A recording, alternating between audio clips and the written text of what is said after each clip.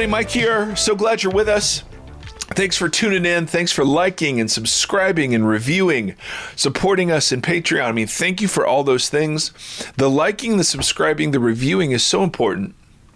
Because it gets us noticed by iTunes, and it just allows people to find us more easily. So that's the big reason we're always mentioning that.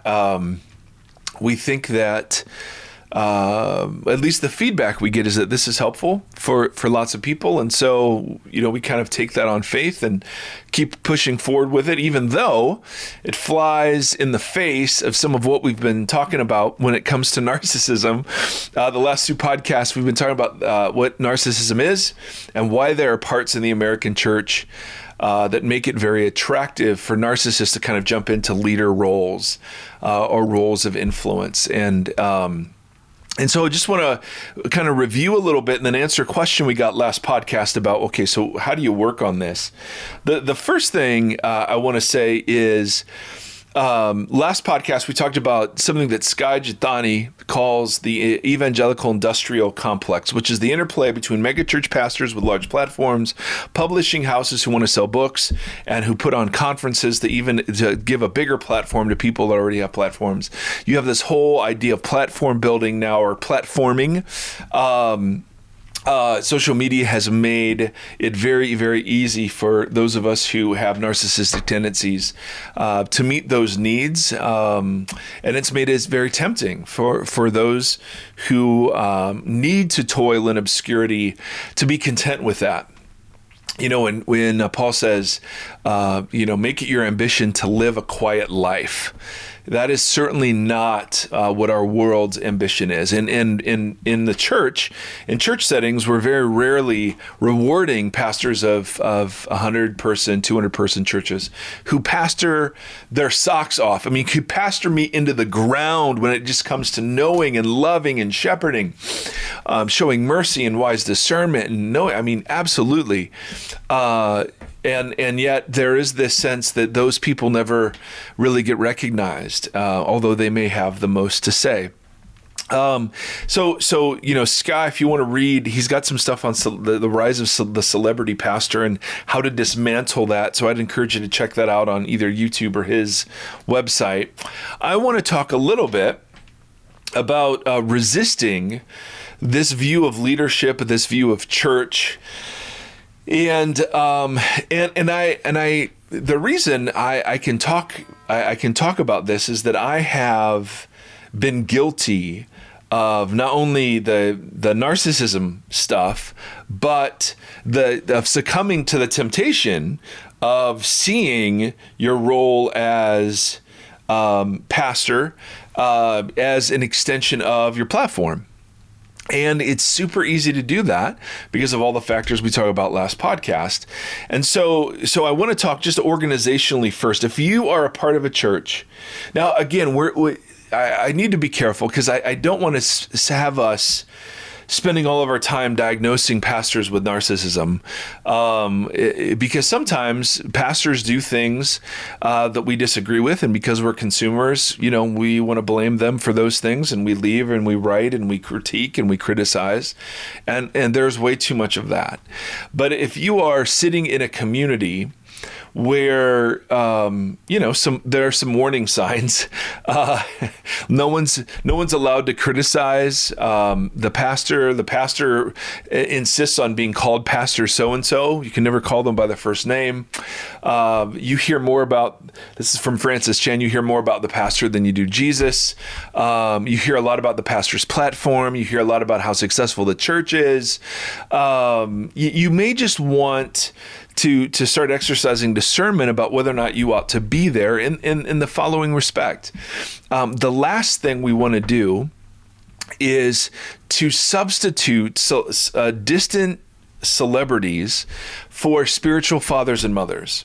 And very easily what happens is that, we kind of find our favorite Christian celebrity, we listen to their sermons, we read their blog posts, we follow them on social media, If they never show weakness, if they never confess to messy, I would just have red lights all over the place, because ultimately it's way easier to handle the failure of a spiritual father or mother who hasn't been elevated to celebrity proportions in your estimation, and who you've realized is walking with a limp too. It's way easier to handle that than some of the people that just have massive platforms. And it's in the very nature of massive platforms to cause and or reveal flaws in character.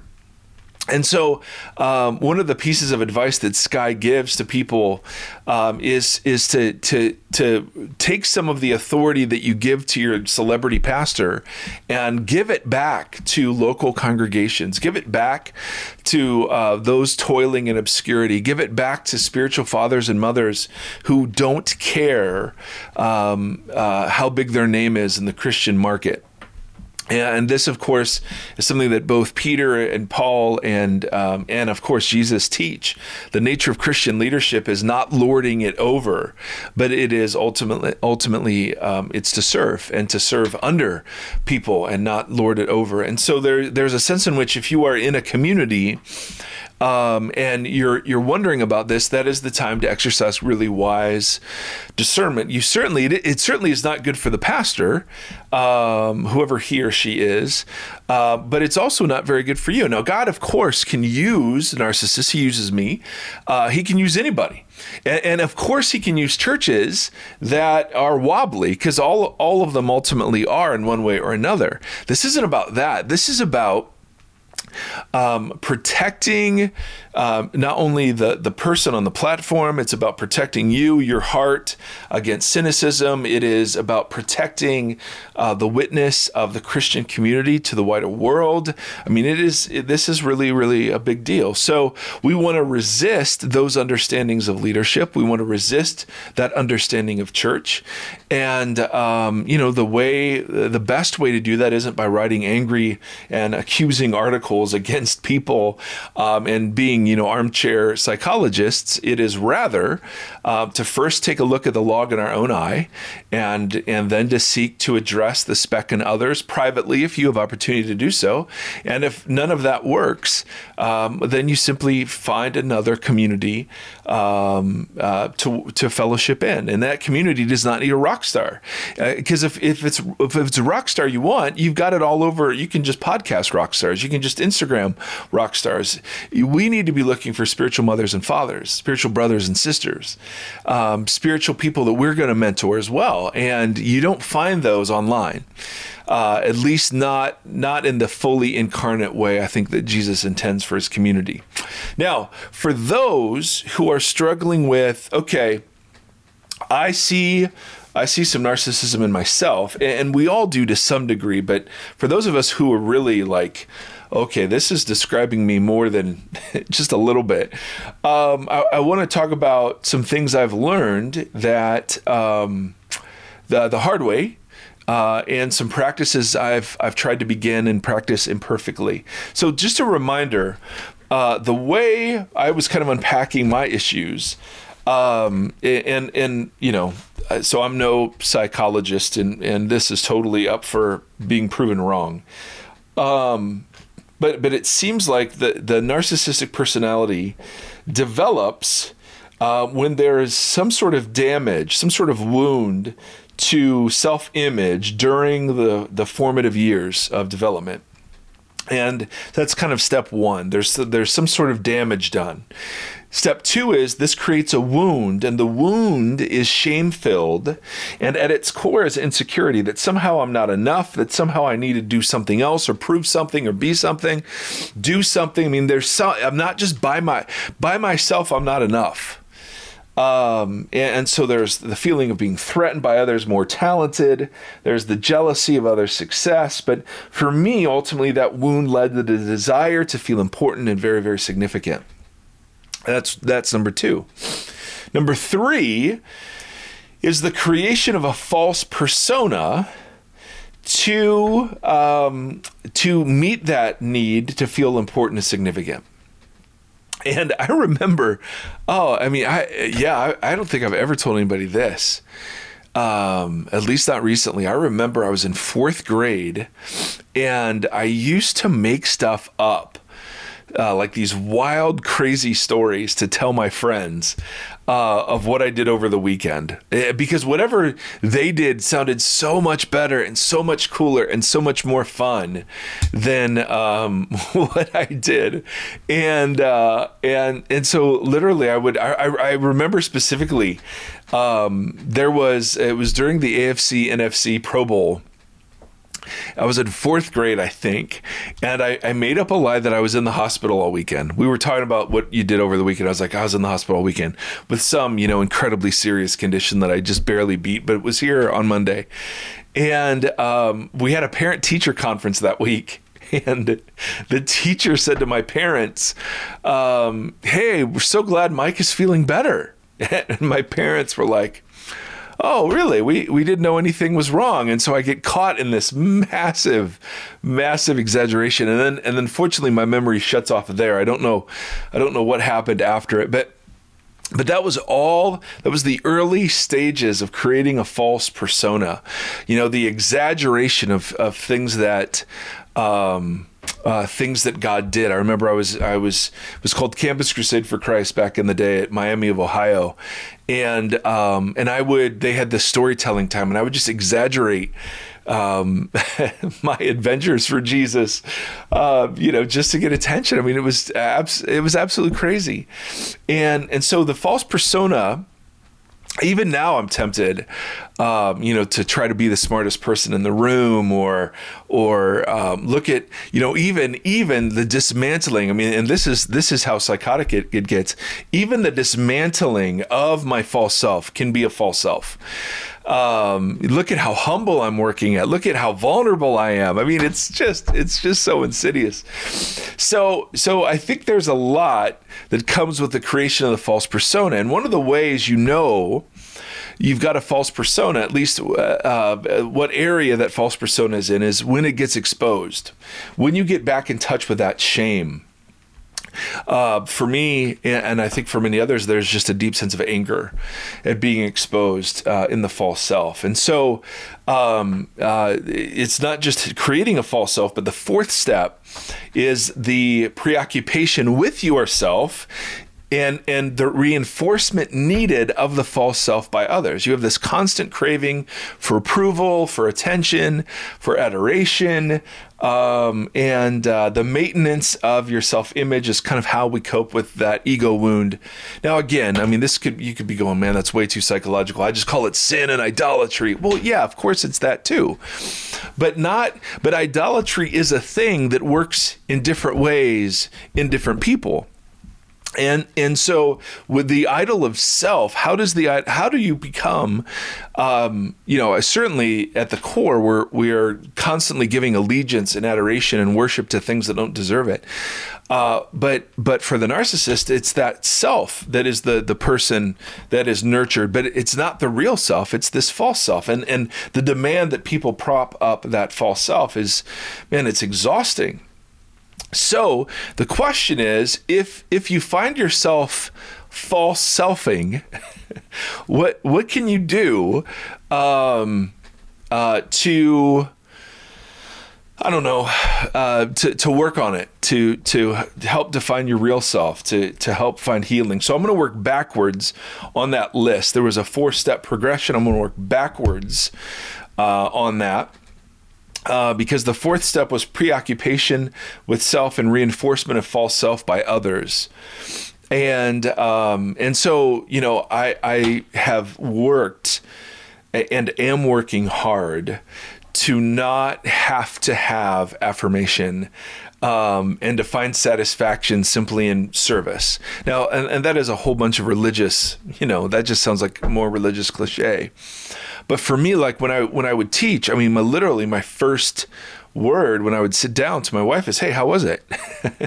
and to not ask that question anymore is a big discipline for me. To not, it's not that I don't care, because I want it to be good, and I want God to use it and God to not only be blessed by it, but to draw people to Himself through it. Absolutely.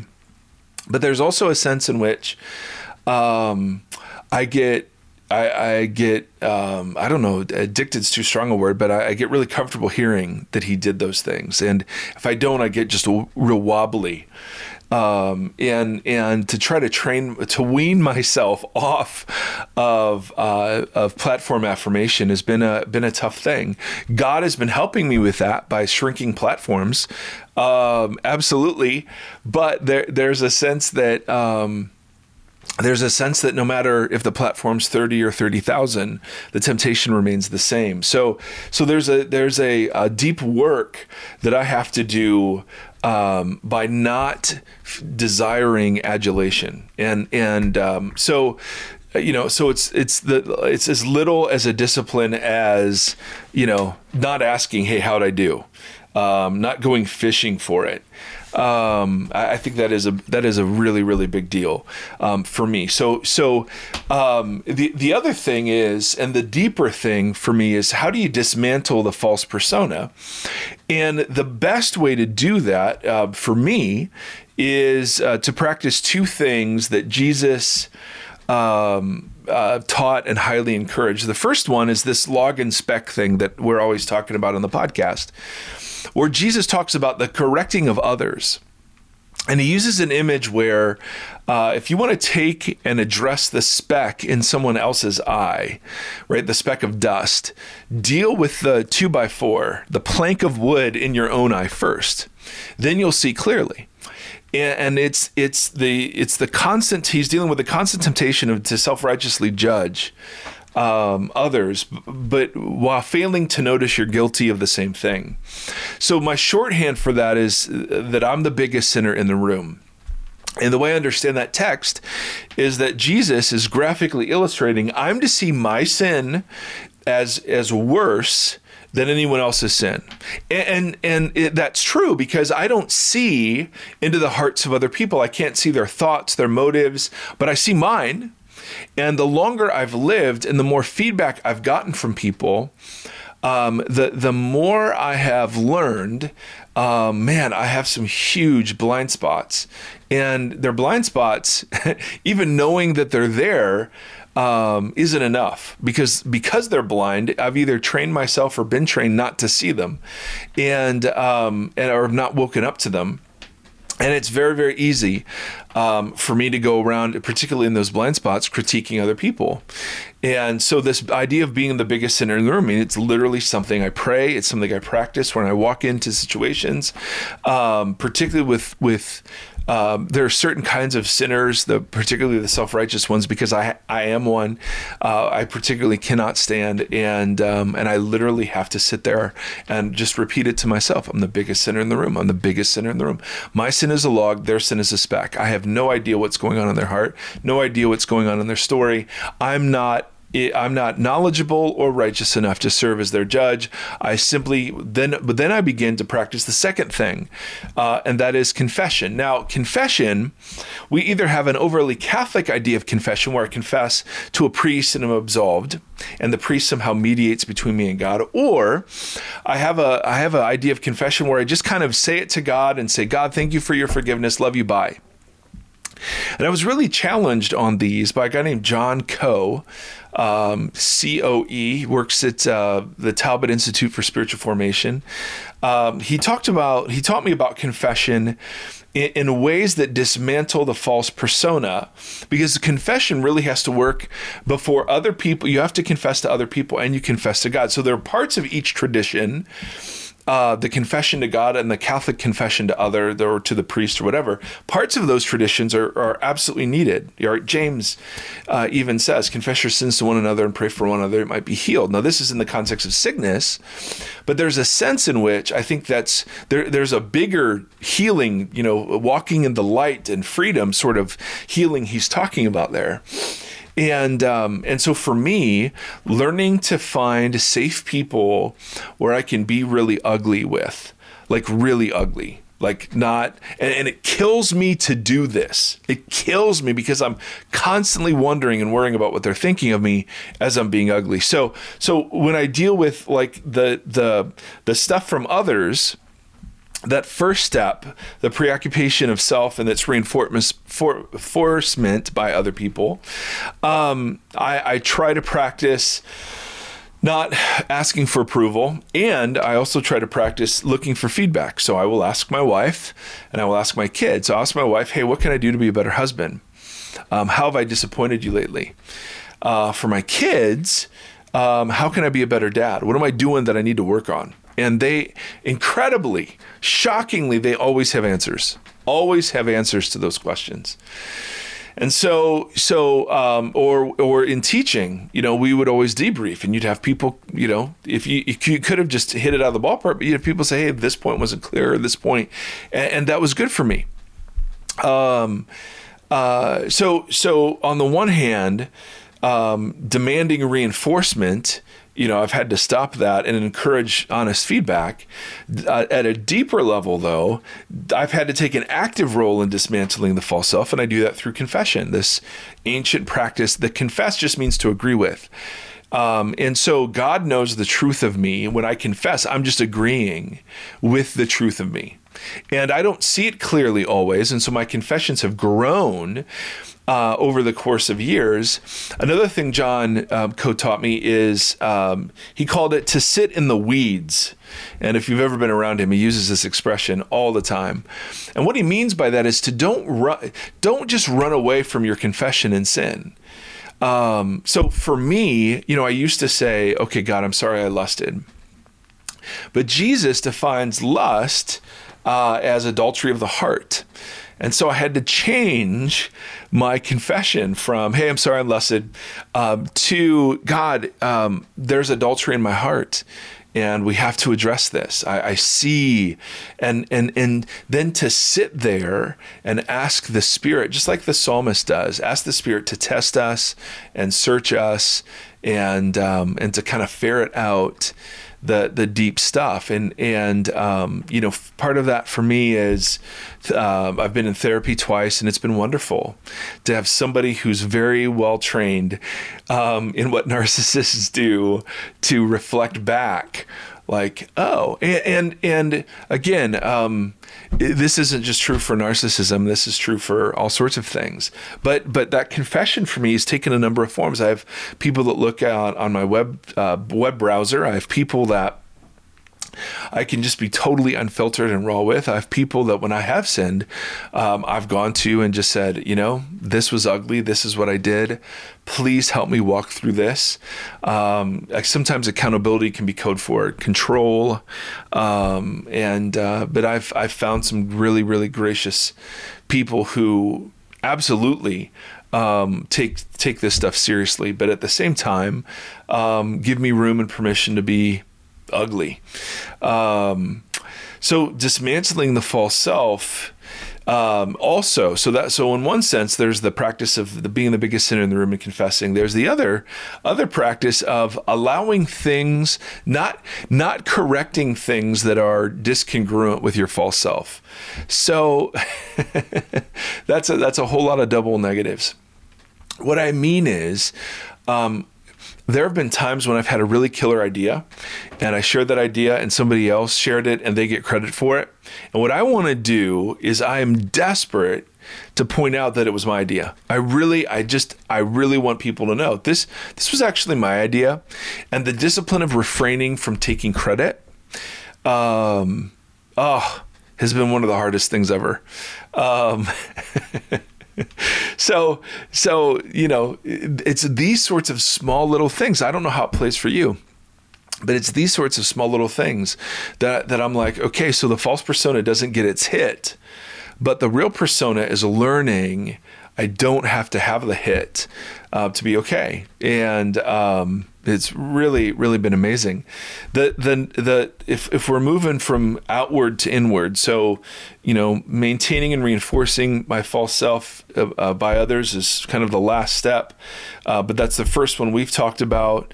Then the creation of the false self, well, we want to dismantle it. right? We want to dismantle the false self.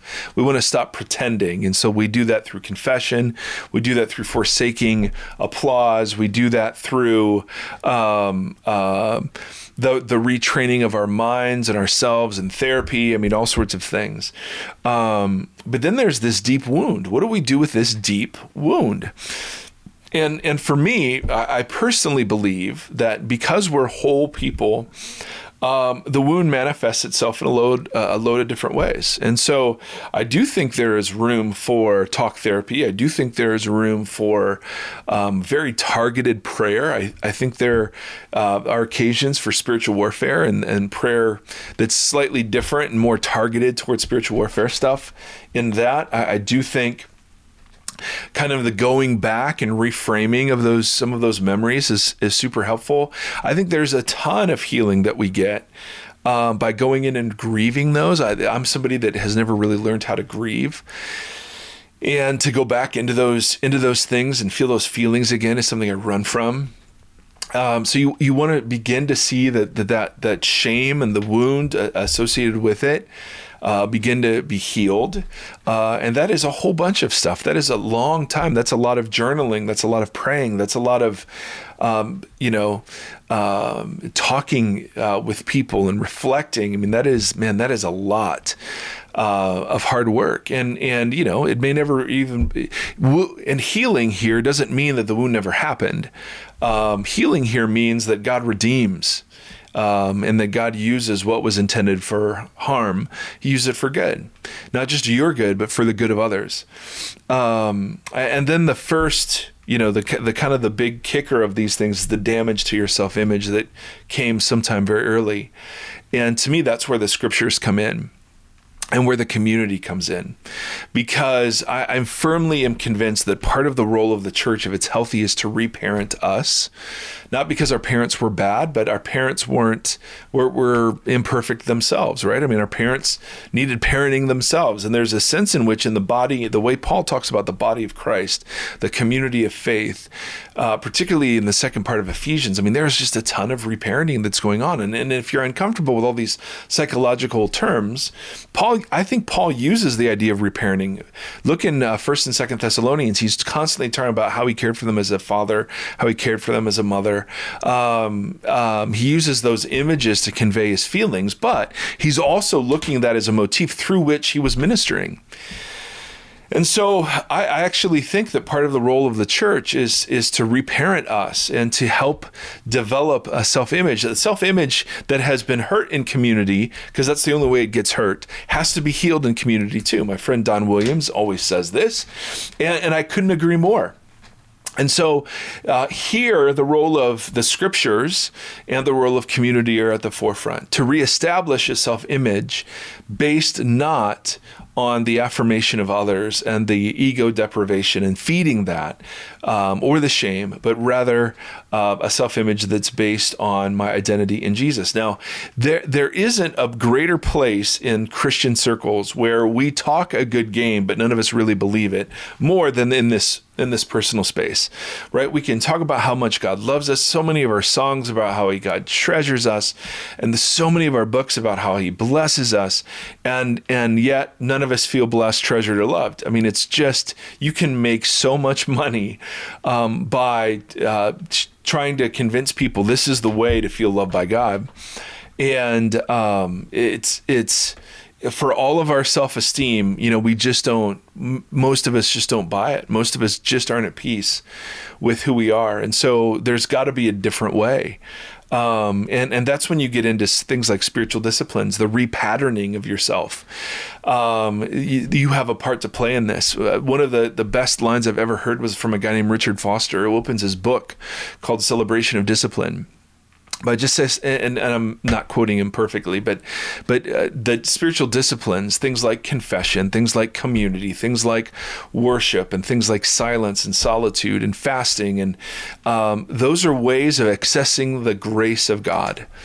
Those are ways in which we open ourselves up to the transforming grace of God. And I want to be transformed. That's the promise of the gospel. It's not just that we hold on as sinners to heaven, it's that we grow.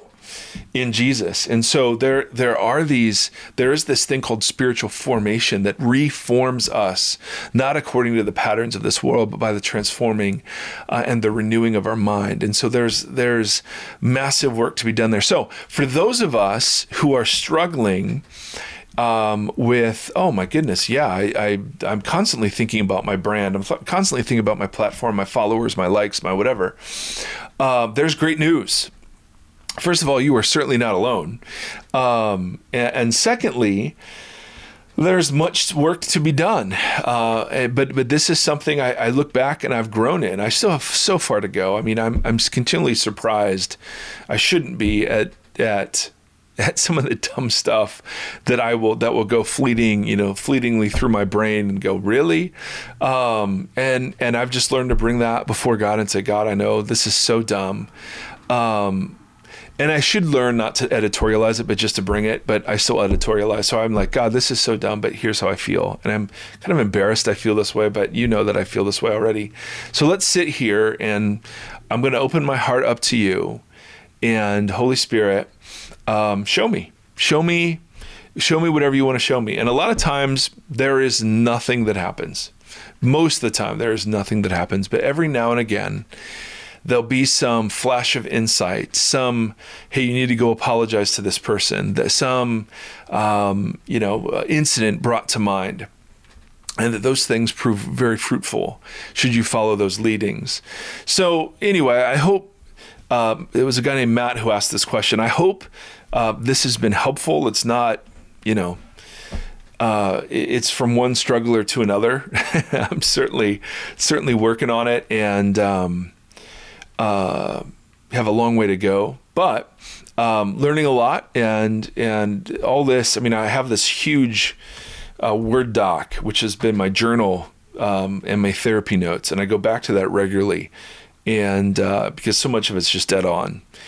And so anyway, my hope and prayer is that we become a much more discerning community, where we don't play into the celebrity pastor thing, either as a celebrity pastor or the whole environment. We just realize how toxic all of that is and how unlike Jesus all of that is. And it's fine if God gives people platforms. Absolutely, he does. And I'm so grateful for those. But we just have to keep separating. Paul uses an image where he says the gospel, God keeps this treasure, God's presence, God himself, the good news of the gospel, in jars of clay, which would make a great band name, by the way. In earthen vessels is an older translation. In other words, God, to show that the all-surpassing treasure is from God and not from us. In other words, God is delighted to work in weakness and in brokenness to show that it's God doing it, not us. And so we have to constantly be separating the treasure from the clay. To say, if God chooses to remind me that I am disposable, there's an ego in me that says, no, but I'm this and I'm that, and I'm really good at this. And God keeps just saying, no, but I'm the treasure, right? You're not the treasure. I can use any jar, right? Yeah, and your jar isn't particularly that awesome, by the way, but I can use any jar. And to live in that sort of reality is good individually, but to begin to see people as jars, and not in judgment. Remember, we're the biggest sinner in the room, but rather I'm just taking off the expectation I have to meet the deep needs of my heart for this celebrity pastor, for this big influencer, giving people permission to have really bad days and to need Jesus just as much as we do.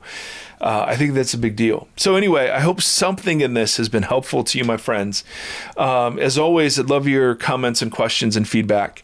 I'm grateful. We'll move on we got loads of other topics to discuss, but I'm grateful to have been able to share a little bit about what's going on, and I don't know, maybe it's relevance to the American church. So to whatever degree it's been helpful, I'm grateful.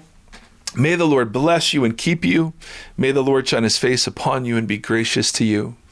May the Lord lift up his countenance to you, and may he give you peace in these days. Till next time, my brothers and sisters, thank you so very much. Hey, thanks for listening to the Vox Podcast. Learn more about us at voxpodcast.com. Follow us on Twitter at the Vox Podcast, and now support us on Patreon at patreon.com/voxpodcast.